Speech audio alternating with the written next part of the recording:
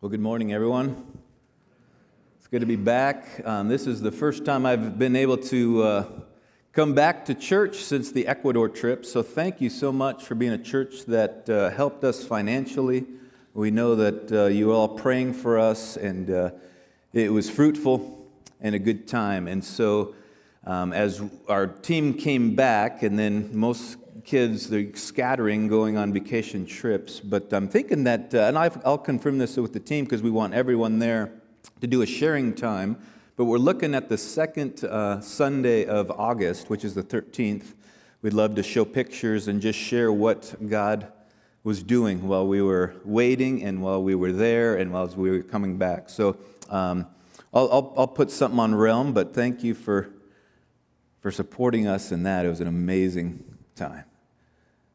Today is the Lord's Supper. We look forward to celebrating and remembering what Christ has done, who He is. I want to talk about resting in Jesus this morning. Our text is from Hebrews chapter 4. So if you want to turn to Hebrews chapter 4 and follow along, really want to look at this passage in a simple way, really just as we prepare our hearts as we celebrate communion. So simple is good, but simple does not mean short. So I'm excited for that. Hebrews chapter 4, beginning with verse 1. Therefore, since the promise of entering His rest still stands, let us be careful that none of you be found to have fallen short of it. For we also have had the good news proclaimed to us, just as they did, but the message they heard was of no value to them, because they did not share the faith of those who obeyed. Now we who have believed enter that rest, just as God has said, so I declare on oath in my anger, they shall never enter my rest. And yet His works have been finished since the creation of the world. For somewhere He has spoken about the seventh day in these words, on the seventh day God rested from all of His works. And again in the passage above He says, they shall never enter my rest. Therefore, since it still remains for some to enter that rest, and since those who formerly had the good news proclaimed to them did not go in because of their disobedience, God again set a certain day, calling it today. This is what, when a long time later He spoke through David, as in the passage already quoted. Today, if you hear His voice, do not harden your hearts. For if Joshua had been given them rest, God would not have spoken later about another day. There remains then Sabbath-rest for the people of God. For anyone who enters God's rest also rests from their works, just as God did from His. Let us therefore make every effort to enter that rest, so that no one will perish following their example of disobedience. Let's pray together. Lord God, we thank You that even in the words that follow, talk about Your word is alive and active. It is sharper than any double-edged sword. It penetrates even to dividing souls and spirit, joints and marrow. It judges the thoughts and attitudes of the hearts. Lord, we pray that this morning, that You would use Your word and You would help us as we prepare our hearts to remember who You are and what You've done for us, that You have given us ultimate rest. In Jesus' name, amen. So if you're anything like me, and I know I am, you love a good story. Stories are great, and a great movie, right? Have you ever been to a movie where the ending was bad?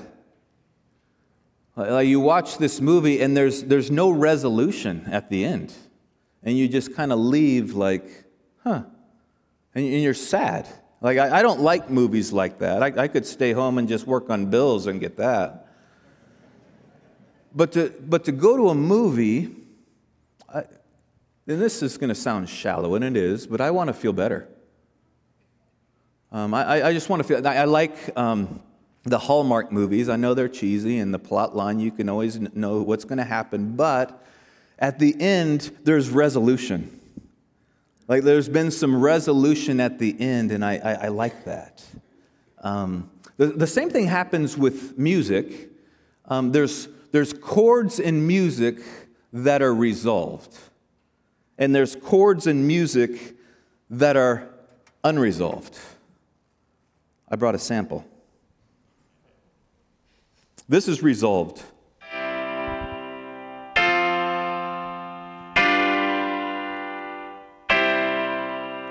I feel good. Here's unresolved.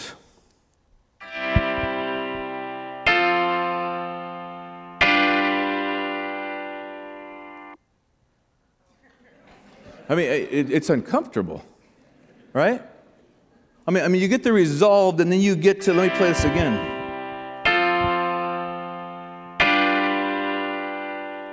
It's building, it's building. He's coming through the door, she's coming the other way, and nothing. That's Hebrews chapter 4. Talking about the story of the children of Israel, and they left, many of them died, that generation, after being freed from slavery, and they wandered 40 years in the wilderness, and many of them died unresolved. And that's what we find ourselves in that story, unresolved. The writer goes into the chapter, it's almost like he gives a warning in those first couple of verses. He's saying, there's a group of people that were before you that heard this same message. They heard the message, and they ended their life, their time wandering unresolved because they didn't obey. It's like if there's a warning before you listen, before you proceed, be cautious. You have a chance to deny this truth, or you have a chance to take this truth and believe it and receive it. To find resolution. That you could be fulfilled in what God has for your life. And so we look at this life, and okay, we see and we understand what happened to the children of Israel, and there was this unresolution that happened in their lives. Freed from slavery, the Red Sea parts, talk about a great story. That's an incredible day. Manna coming from heaven as they're in the wilderness. That's an amazing thing. And what happened? They stayed there, unresolved. Well, what was the reason for this not finding rest? He gives us three simple things in the text. Basically, he says they didn't find rest in what God had for them. Verse 6, they didn't enter rest because of their disobedience. They disobeyed. They had the right belief. They had God providing for them. They believed the right stuff, but they did not mix their belief with faith. They had the right information, the right theology, the right knowledge, but they did not put those things together in faith. Heard about this little boy, his name is Billy. He's a elementary school boy, just full of energy, and the whole rest of the class is sitting down, and he's just, he's great, he's great. And the teacher's like, Billy, sit down. I can't, I just have too much energy. No, Billy, sit down. I just can't, it's too hard for me to sit down. Billy, if you don't sit down, you're not going to go out on recess, and you're going to take your nap early. So finally, Billy sits down at his desk, folds his arms, and he's like, I may be sitting on the outside, but inside I'm still standing up. Isn't that the children of Israel? I mean, that's the children of Israel. They're sitting. Yes, we rest in God and His truth, and we know who He is. But they're standing up in disobedience, because they want to do it their way. They weren't matching living by faith with what they believed about who God is and what He has for them. We do the same thing. I trust in God. I put my life in His hands. He's almighty, and He's wonderful, and He's my Savior, and He's my Lord. He's even my provider. And we go out and we get the mail, and we see all these bills. What are we going to do with this? And we worry about, and we're fearful. Yeah, we trust in God until, what am I going to do about this? And we stand, we rest in His goodness until we get in these situations where we need to trust in Him, and how am I going to fix it? We say things like, I trust my children to the Lord. God, they're all yours. I commit them to you. We dedicated them to you. You have a plan and a purpose for their life, and we're trusting you in that. Wait, what are they doing? Wait, what's going on? And when we stand up, we're like, we trust the Lord, but how can I fix this? I need to go over and I need to rescue them. I need to put them in not that we don't enter in, but do we trust and fully trust without disobedience of not trusting the one true God? You see what happens? You see the disconnect of resting in God for some elements of our life until we have to feel like we need to get up and fix. We need to be careful, because we can sit down and trust in God here and then try to fix over here, and we can be doing that up and down 3 times even before lunch. But this can be part of our daily lives, and we wake up one day and it's been 40 years. Well, we've tried to trust God, but we haven't lived in faith in what He is doing. They didn't enter full rest because they were disobedient. It also says in verse 7, they had hardened their hearts. They hardened their hearts. When I was growing up, a good family friend of ours, when he would come over for our house, or I'd see him at church, and he was a contractor, worked outside, cement, tools, and you would shake his hand, firm handshake. And it was almost like you're shaking a brick. Like it was a manly hand. And it's like, man, you're over at our house. We need some sanding done. Put your hand on there. It was, and me growing up, I was like, I want a hand like that. I want to be a working man, and I want real hands. Because what had happened is over time, he had just built up so many calluses on his hands, they were just rough. It's a good thing. I like that. But the problem is, if you've ever held a newborn baby in your arms and you touch their soft feet and cheeks, see, my friend will never be able to feel that again. He will never be, because of the calluses on his hand, even if he touches the baby's hand, he will never be able to feel it because he's been so calloused on his hands. Hebrews says, when you hear the voice of the Lord, don't harden your heart. Your heart can become hardened. Your heart can become calloused and so rough that to sense and to hear that soft, tender touch of the Holy Spirit, we become hardened to the Spirit's nudging. Become callous to the things of God. He says that day when you hear my voice, when you sense the nudging, the voice, don't harden your heart. In that moment when you sense the Lord speaking to you, nudging you, in that moment, don't resist.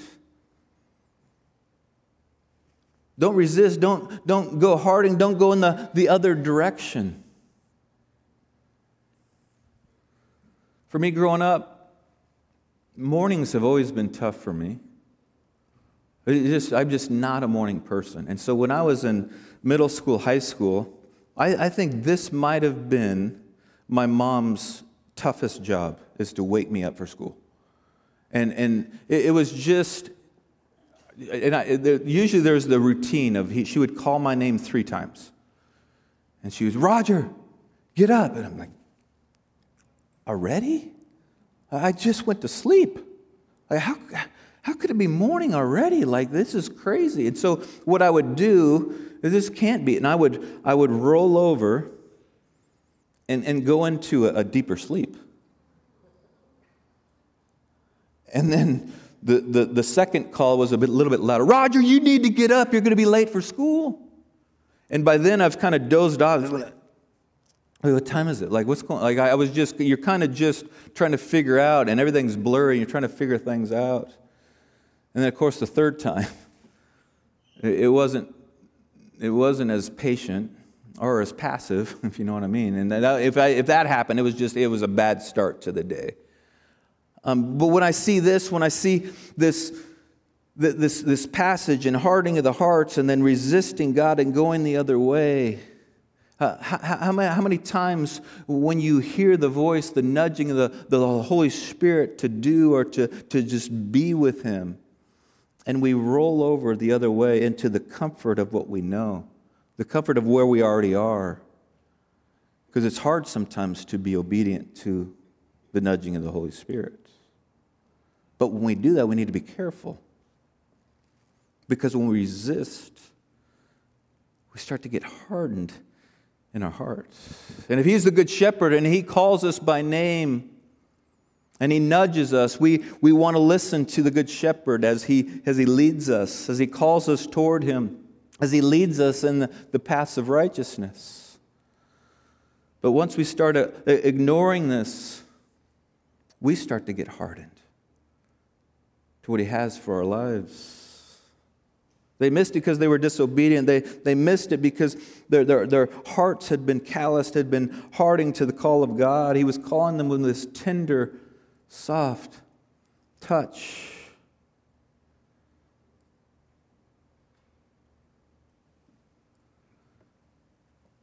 Is God calling you today? Is the Holy Spirit nudging you this morning, this past week? You know it's Him. You try to ignore it. You blame it on tacos. Is He nudging you? Is He calling you? Are you paying attention to that? And maybe more importantly, are you resisting that? Maybe he's calling you to forgiveness.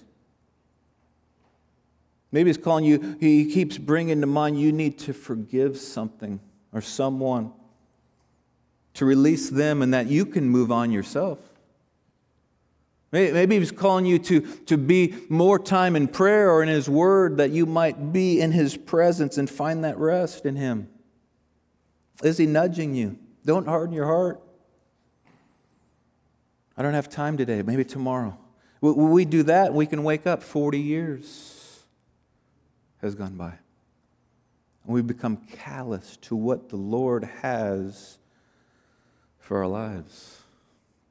And then finally, they did not rest from their labor. He talks about rest. It says this is what rest looks like. How do we know what rest looks like? Well, rest like God rested. Well, how did God rest? Well, He worked for 6 days, and on the 7th day, He rested. He worked, and he rested because in 6 days, His work had already been completed. It's been completed, and so on the 7th day, His work had been completed, and He rested in His completion. Someone said this: He rested from His work, not for His work. He was able to rest because what was needed to be completed was completed. And He says to us, You rest when you cease from your labor. You stop working, you stop trying to fix, you stop trying to do, you stop trying to control. You give all that up and you rest in the work that has already been completed in Christ Jesus. You rest in Him and what He's completed. Realize that you can't fix everything. Realize that you can't work hard enough to fix and control everything. It's not just your situation, it's also the Lord's situation. You have to rest and you have to give it to Him to trust in the work of what He's completed in Christ Jesus for your life, even from the foundation of time for your life. In college, my major was sociology, and my minor was psychology. And so, in both of those classes, you read through and study a lot of studies and labs that have been done. And I remember one particular study that was done several years ago that came up in both a psychology and a sociology class. Is what they did, like in a mental hospital back in the day. And they studied this in a mental hospital. When they were to release someone from that particular ward, they would put them through one final test. And this final test consisted of, they would take the patient and put him in a small room like a broom closet, and there would be a sink there, and they would put a stopper in the sink and turn on the water, and then when it started filling up, they would bring him in and give him a mop and say, okay, well, and they would leave for about 15 minutes and, mopping up the floor because it's starting to overflow onto the floor. And if they would return after 15 minutes and the patient was still mopping the floor, they realized that he is not ready to be released, because he had not found the root of the problem to pull out the stopper from the sink. He could be mopping from now until the end of time and still have more mopping to do. And so they would say he doesn't have the sense to see what the real issue of the problem is, to remove the stopper. Kind of an amazing study. But I think even in context here, I think of my own life. The first mop I got, I'd grown up in a Christian home, but I didn't give my life to Jesus until I was in high school. And when I was a new believer, I grab a mop and I'm working on my lust. You got to get rid of that lust. And I'm working on it. Oh, and another mop, and you need, stop lying. And so I'm stop lying. I'm working really hard to get rid of my lust, and I'm doing these things. And then I had some mentors, and they're like, you need to read the Bible. Oh, yeah, and I do need to read. So I'm having the 3 mops, and I'm trying to stop my lust, and I'm working over here and reading the Bible. And he says, oh, yeah. And then there's a thing called devotional time, and you read your Bible, but you also spend time in prayer. And here's what prayer is. Like, yeah, I should pray. So I grab Mom, I'm praying, I'm reading the Bible, and I'm working on lust, and I'm doing all these things, and I'm just working hard at all of these things. Oh, then you got to go to church every week. Oh, yeah, of course I do. And it started really great, and then I'm starting to get a little tired. Oh, and then join a Bible study. I'm working so hard at all of these things, and I was wearing out. Which I'll stop the disclaimer. All these things are good things. Probably all of us need to be more time in our spiritual disciplines. Reading God's Word and in prayer and fellowship, all these things. But my mentality was I was just doing. The more I was busy doing things for God, He would probably be happier with me. I almost had this karma mentality. Like I'm doing all these things, and then things are going to go better for me. Which is wrong. My mentality was just to keep busy, and I didn't have the right the thinking of, you know what, lust is too big. I can't beat that on my own. Pornography is too big. You can't beat it on your own.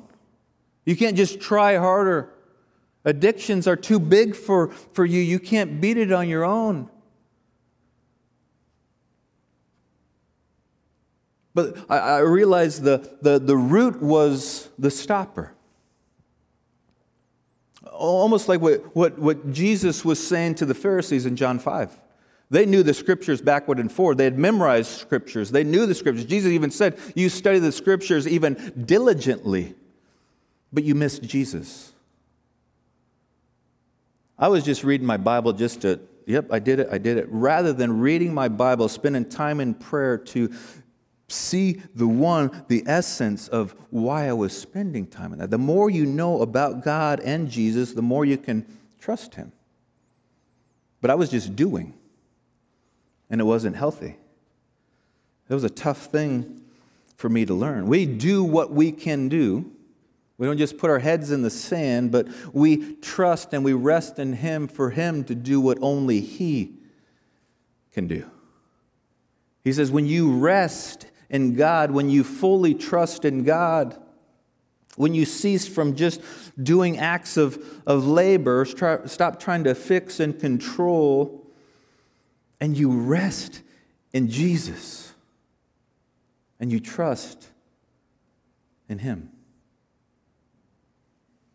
And as you keep reading this text, it almost gets confusing. Verse 11, he's just talking about not doing and resting, and it's like, well, what am I going to do now? You know, some people are doers. It's like, I want to do stuff. Like, okay, I understand stopping, and I understand Sabbath and resting, but I want to do something. Like, I have this Martha mentality. I want to do something. And then he almost gives us, it's almost like a false hope. He says, therefore make every effort. You're resting, where let's be reminded of resting in the completion work of Jesus. Now make every effort. And you're like, okay, I'm ready to grab a mop and start working, or I'm ready to just make my to-do list. But he says, make every effort to enter my rest. It doesn't say make every effort to do something. He says make every effort to be in His presence, resting in Him. I found this great quote, maybe you've heard it. It's not how much Scripture you go through, but how much Scripture goes through you. Similarly, we could say it's not how much church you go to, but it's how much church is in you. It's easy for us when we're here on Sunday morning to be more like Jesus, right? We're singing together, we're praying together, we're encouraging one another, but it's Christ in you glorified when you leave this place. And we're the church in our community, at your job, at your community, at your neighborhood. We make every effort to enter His rest, making every effort to allow God to make you who He wants you to be, opposed to just doing things that we think God needs us to do. So therefore, I rest in His grace. I rest in His grace. And when I get alone and I rest with Jesus, I rest in His Word, and He's teaching me, and He's changing me from the inside out, I realize it's not just me doing acts of mercy. No, He's changing me, and I'm becoming a person that is more merciful. There's a difference. Because I can do acts of mercy until I get tired or someone gets on my nerves. But if I'm spending time resting in Jesus, He's changing me, and I'm becoming more of a merciful person, then mercy is just flowing out of who I am because of He's glorified in me. Not just about doing generous things, but He's transforming me when I rest in Him and I start to become a generous person.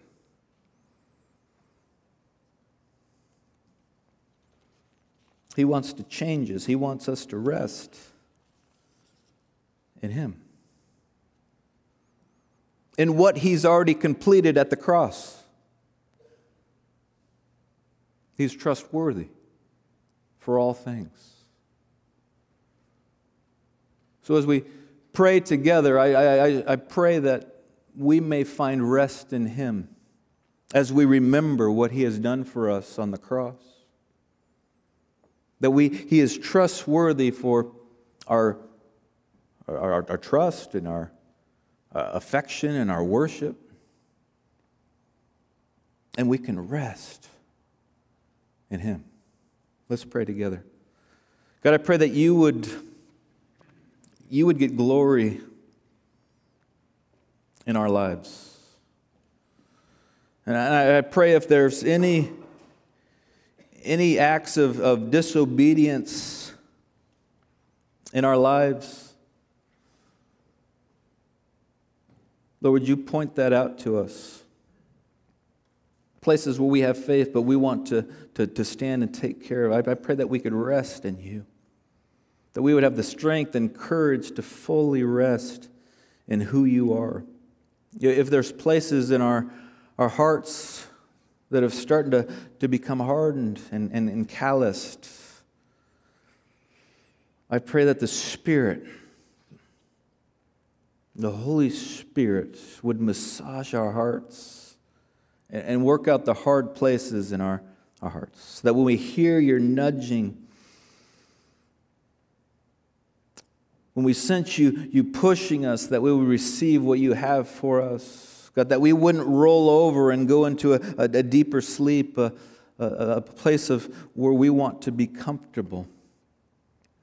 And Lord, I pray that we would learn to cease from our labor of trying to fix and control and not trusting in you. God, you are so good. Jesus, we thank you for what you did for us on the cross, that we can be completed and rest in your completion, and that we celebrate today. In Jesus' name, amen.